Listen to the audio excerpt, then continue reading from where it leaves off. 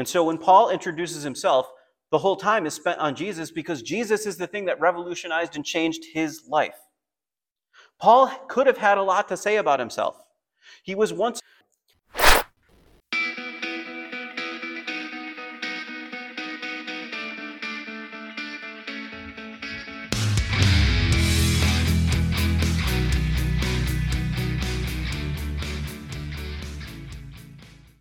a little information about the book of Romans. It was written a little bit later in Paul's ministry. So the Apostle Paul, we're going to talk about him a little bit today, wrote this book. Okay, he wrote it somewhere between 57 and 60 AD. So around 27 years, 25 to 27 years after the crucifixion and resurrection of Jesus. All right, so that's some background in the history of what's happening. Now that happens to be about 4 to 7 years before things get really bad in Rome. Now, the Roman Empire hasn't come down on the Christians yet, but the Jewish synagogues and the leaders have. Okay, so the Jewish leaders in Jerusalem are trying to stop the church from existing. And in about 4 to 7 years from Paul writing this book, the Roman Empire is going to be assisting them in getting rid of Christianity. And so they're about to experience persecution from multiple sides. But at this moment, it's just the Jewish leaders trying to squash the church and trying to kick people out of synagogues and out of Jewish life. In the middle of this is the Apostle Paul. And he writes this book. This book to a church in Rome. What you'll find out in this book is that Paul had yet to visit Rome. And that might not sound too crazy to you, but what we learn in the New Testament is that a lot of the churches got started by Paul. But the church in Rome exists without Paul ever visiting there. So how did the church in Rome start? We don't really know. The best insight that we have is on the day of Pentecost in Acts chapter 2, is that there were actually some Jews and proselytes from the city of Rome who got converted that day on Pentecost after the resurrection. It's likely that they took that message with them to Rome. And Paul, you will find out, has been desiring to go to Rome and to help this church flourish and grow and understand. And this desire for the Church of Rome to become a great church, to understand doctrine in its entirety, in this place he hasn't been to yet, results in this letter being the Magna Carta of Christianity. This is Paul's doctrinal vision. This is the New Testament understanding of grace. This is, if you want to know what we believe as Christians, the book of Romans tells you. And so that's what we're going to be doing from this point forward. For a while, we're going to be in this book, really understanding what we believe and why we believe it. The book of Romans has changed the lives of many throughout history. It has resulted in huge movements in the church from history past. To give you an example, one person whose life was changed by the book of Romans is Martin Luther. The book of Romans is sort of the thing that compelled and started the Protestant Reformation, because it changed Martin Luther's understanding so radically of who Jesus was and what he offers. Because someone who was so concerned and riddled with their sin and they didn't understand how to take care of it, Martin Luther left a lucrative practice of law and became a monk. And he would beat himself and chastise himself because he was so beaten up inside about his sin and his desire to connect with God and to connect with the God who saves. But it wasn't until he read the book of Romans that he understood grace, that it wasn't about him beating himself up or becoming perfect so that God would love him. It was about surrendering his life to Jesus. And Martin Luther actually wrote a commentary on the book of Romans. And just a couple hundred years later, John Wesley read that commentary on the book of Romans, and it radically changed his life. And then another Reformation movement happened because of John and Charles Wesley. In more recent time, I have recently found out that Pastor Chuck Smith, who was a part of the Jesus movement in the late 60s and early 70s, was struggling at the church where he was pastoring. He didn't see any growth, and so he decided one day he was going to stop trying to do funky topical series and just start preaching the Word of God and see what happens. And so he started in the Gospel of John, and people started to get interested in what the Bible had to say. And they started to grow. And then from the Gospel of John, they went to the book of Romans, and that is when his church exploded, because everything changed when they started to understand real doctrine from the book of Romans. Now, I just learned that, and interestingly, us as a church started out teaching the Gospel of John. And our next book series is Romans. So I would love for God to repeat history and to grow us spiritually and to increase our attendance, not because people need to be in the seats, but because people need to hear the gospel and the truth. And I would love to see people get saved as we go through this book that is truth. Now, this book opens up with an introduction. Paul is introducing himself to the church in Rome. Now, he does this in all of his letters, but in particular to the church of Rome, because he's never been there yet, and he desires to go. And so he starts out by saying, Paul, a bondservant of Jesus Christ, called to be an apostle, separated to the gospel of God, which he promised before through his prophets in the Holy Scriptures. So the first two verses are just Paul introducing himself. And how does he introduce himself? As a servant of Jesus, as an apostle, one who is committed to the gospel. That's how he introduces himself. That's how he tells the Church of Rome who he is. That's how he identifies. Now, in our society, when people ask you who you are, we often go to our careers. Now, it's easy for me. I'm a pastor. So I get a free pass because my life is about the church. It's about Jesus. But I remember working in other jobs, working in a machine shop or working as a manager, a produce manager in retail, or working as a HR and small business consultant. And I would tell people that that's what I did, and that's how they saw me. They saw me as my job. But that's not who I am. I'm a servant of Christ. That's who I at least hope would be recognized as in my life. So Paul is telling them who he is. Let's get a little bit bigger of an understanding of who Paul is. Who is Paul?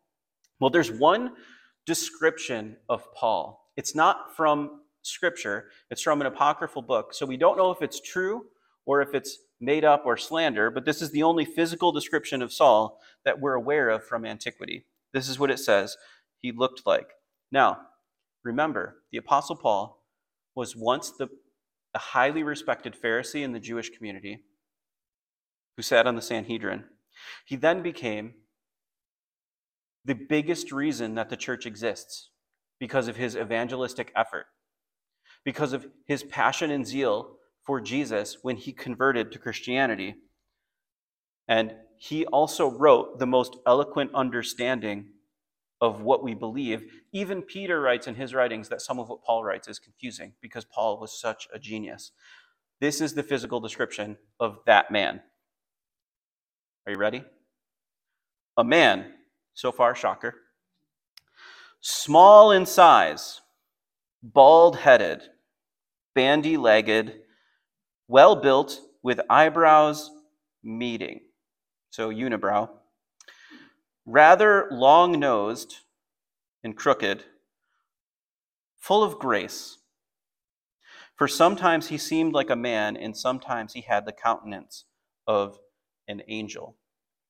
So, a short, bald, monobrowed, bow-legged man. That's who we're talking about. And he had the greatest influence in the first century after Jesus. That's who we're talking about. because the identity isn't on his outward appearance or what he looks like. His identity is found in the gospel. And he wrote the most eloquent piece of understanding of what the gospel means in this book. So let's discover it. Now, he said that he's committed to the gospel. And in verse 2, he said that God promised before through his prophets and the Holy Scriptures. Well, what does this mean? Well, let's get a look. All right, so does the gospel actually show up in Scripture before Paul writes it or before the four gospels are shown? Well, let's find out. Here are some examples. Isaiah chapter 52 tells us that the Messiah will sprinkle many nations. And a sprinkle is related to a blood sacrifice. So that sounds like Jesus. In Isaiah chapter 53, it states in verse 5 that talking about the Messiah that would come, that he was wounded for our transgression or sin, and he was bruised for our iniquities. The chastisement for our peace was upon him, and by his stripes we are healed. Well, Jesus was beaten and bruised and whipped with stripes all across his body. And he even said that the reason that he's doing it is to bear the sin of us. That sounds like it was told a long time ago, about 700 years before the fact. In verse 9, it says that the Messiah, that they're predicting in the future, would die with the wicked, but be buried with the rich. Well, Jesus was crucified on a cross between two criminals, but was buried in Joseph of Arimathea's tomb, a wealthy man. So that came true exactly. In verse 11, it said he would justify many and bear their iniquities. In verse 12, it says he would bear the sin of many and make intercession for the transgressors. And that's just one book of the Bible, one chapter. In Psalm 22, we actually get a full description of what the crucifixion would look like. 1,000 years before the crucifixion happened, and a few hundred years before crucifixion even existed on the planet, this description was given in Psalm 22. That his hands and feet would be pierced. That his bones would be stretched out and out of joint. That he would be surrounded by Gentiles. They're called dogs in Psalm 22. But that they would cast lots for his garments. Well, Jesus' hands and feet were pierced on the cross. And his bones were stretched out from gravity, pulling him down and opening up his lung cavity so that he couldn't breathe in unless he lifted himself up on the nails that were pinching pressure points. And while that was happening, Roman soldiers were around him casting lots for his garments. So 1,000 years before that, those little details were mentioned. In Genesis 22, it tells us that Abraham was to sacrifice his one and only son, Isaac. And when he takes him up to the mountain, instead, a ram is placed there that Abraham sacrifices instead. But on the way up the mountain, Isaac looks at him and says, "Where's the lamb?" And Abraham says, "God will provide one." And then there's a ram up there, not a lamb. So when they sacrifice the ram, Abraham names that place, God will provide, meaning he's still looking for the lamb to be sacrificed on that spot. That spot happens to be known as Calvary or Golgotha, the exact same place that Jesus was crucified, and John the Baptist called him the Lamb of God. Abraham predicted that the lamb would come. So yes, Paul is a preacher of the gospel, and the gospel existed in the Old Testament. And God has been telling us that story for a long time. Let's pick up in verse 3. So verse 3 says, "Concerning his son, Jesus Christ, our Lord, who was born of the seed of David according to the flesh, and declared to be the Son of God with power according to the Spirit of holiness, by the resurrection from the dead, through him we have received grace and apostleship for obedience to the faith, and among all the nations for his name, among whom you are called, of Jesus Christ." So it mentions specifically that he needs to be a son of David. Well, interestingly, also in 2 Samuel chapter 7, God makes a covenant with David that the Messiah would come from his bloodline. So yes, the Old Testament tells us the story of the gospel. Now in verse 8, it says, first, Paul's finally moving on from his introduction to telling them what they need to hear. Now, isn't it interesting that Paul spends 1.5 verses talking about himself for his introduction? The rest of his introduction has to do with Jesus and who he is as the Messiah. How often do we spend time introducing others to ourselves, and we're so focused on who we are and what we do rather than on what saved us? Jesus. And so when Paul introduces himself, the whole time is spent on Jesus because Jesus is the thing that revolutionized and changed his life. Paul could have had a lot to say about himself. He was once a member of the Sanhedrin, a respected Jew. He was a student of the highly praised Gamaliel. And Gamaliel, a highly praised rabbi, said that the hardest part about having Paul as a student was trying to find more books for him to read. That's how Paul was talked about, but Paul doesn't introduce himself that way.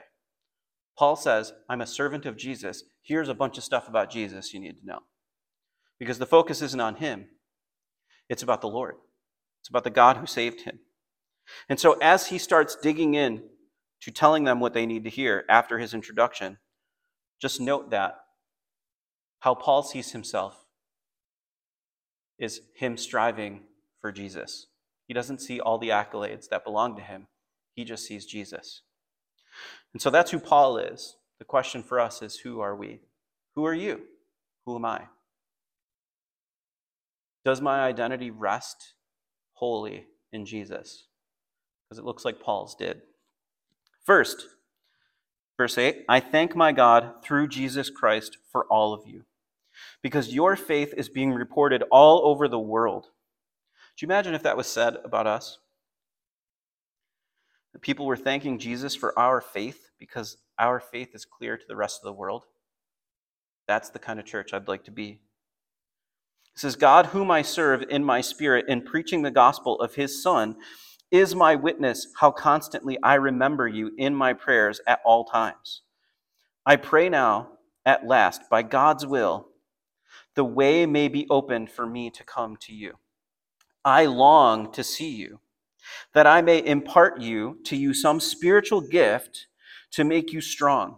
That is, you and I may be mutually encouraged by each other's faith. I do not want you to be unaware, brothers and sisters, that I planned many times to come to you, but have been prevented from doing so until now, in order that I might have a harvest among you, just as I have had among other Gentiles. So Paul's desire is to meet up with the church in Rome because he's heard about their faith.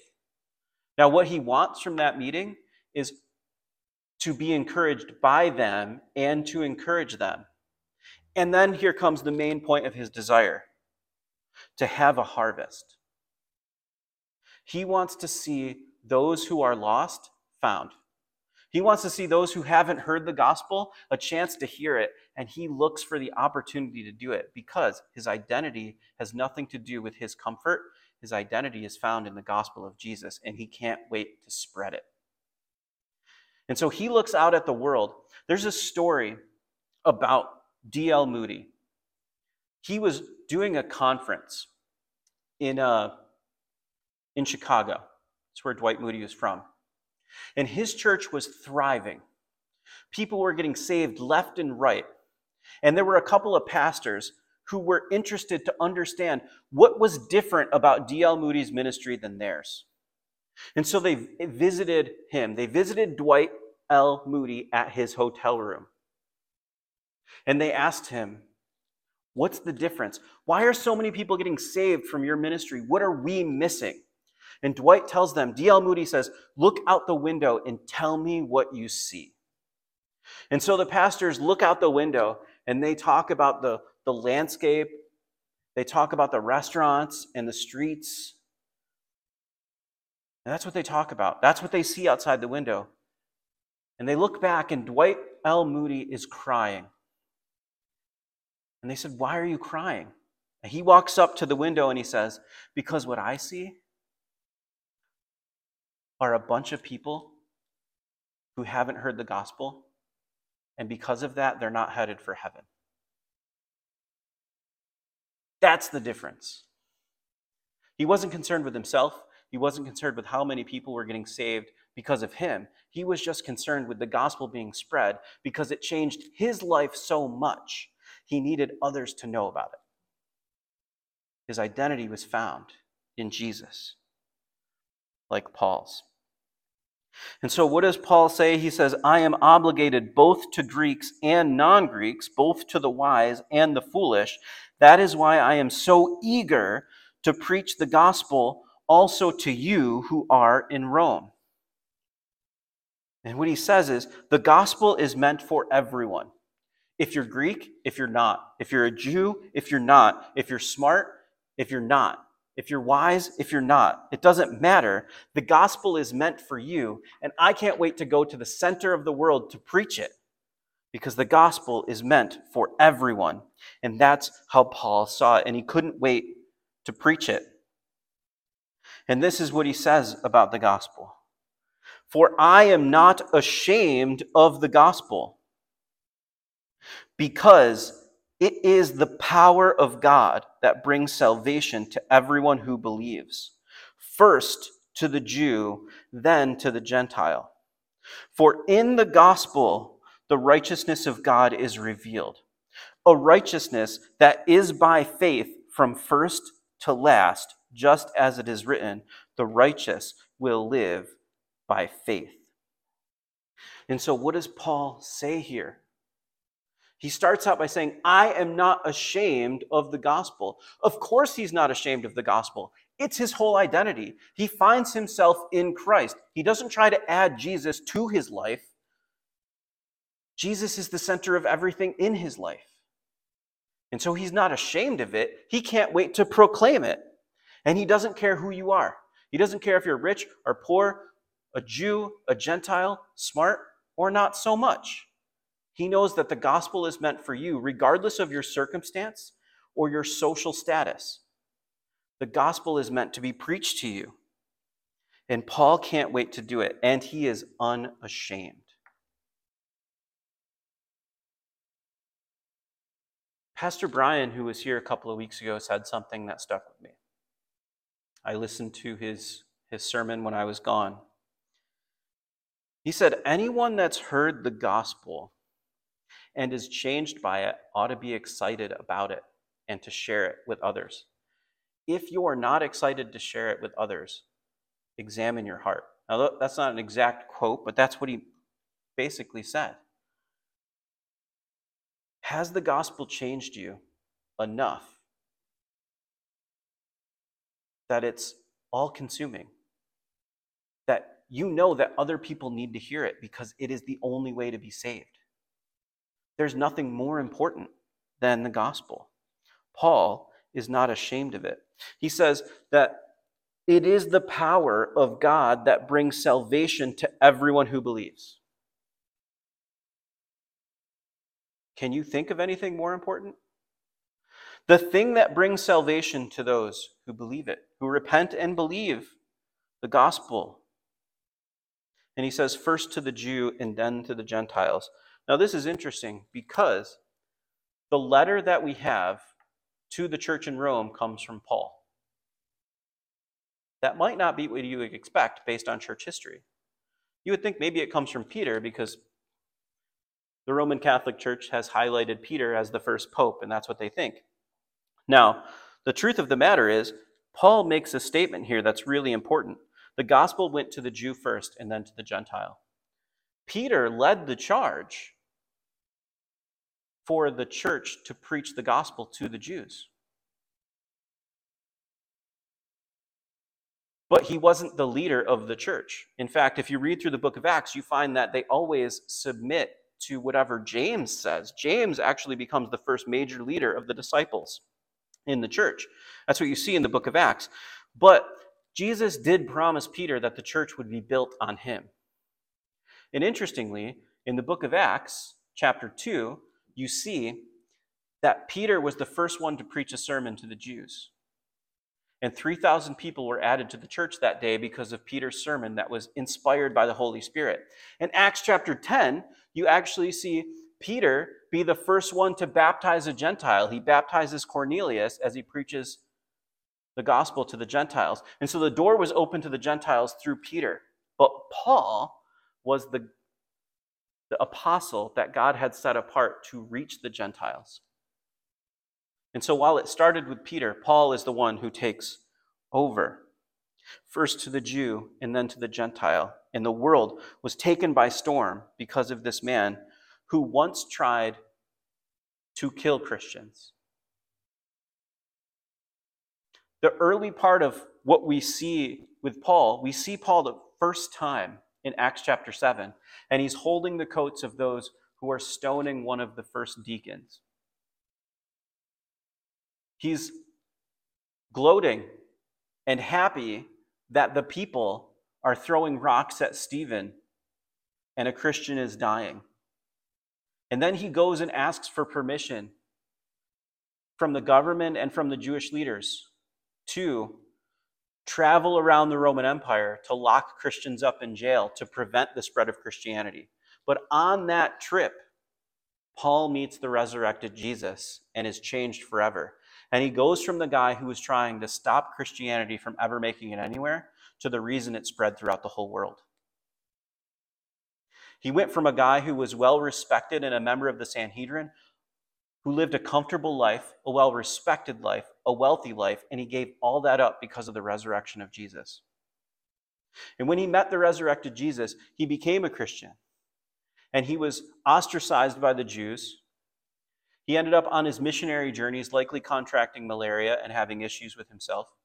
He ended up being so beaten up that by the end, you'll see in the book of Romans as we get to it, that he prayed for God to take a thorn from his flesh. We don't know what it is. But something was preventing him or hurting him and stopping him. And Paul is praying for healing from God. And God says, my grace is sufficient for you. This guy who had everything, left it all for Jesus. And he ends up broken and beaten.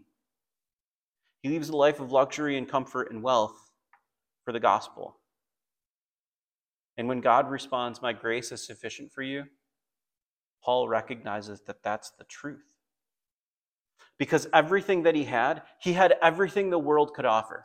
Respect, wealth, comfort. He was an elite in the society. And he went to being a beaten man who was shipwrecked, had malaria, beaten to a point where he's begging God to heal him. A man who has healed others, by the way, can't be healed by God. And God says, my grace is sufficient for you. And Paul's response is, God's grace is better than everything I ever had before.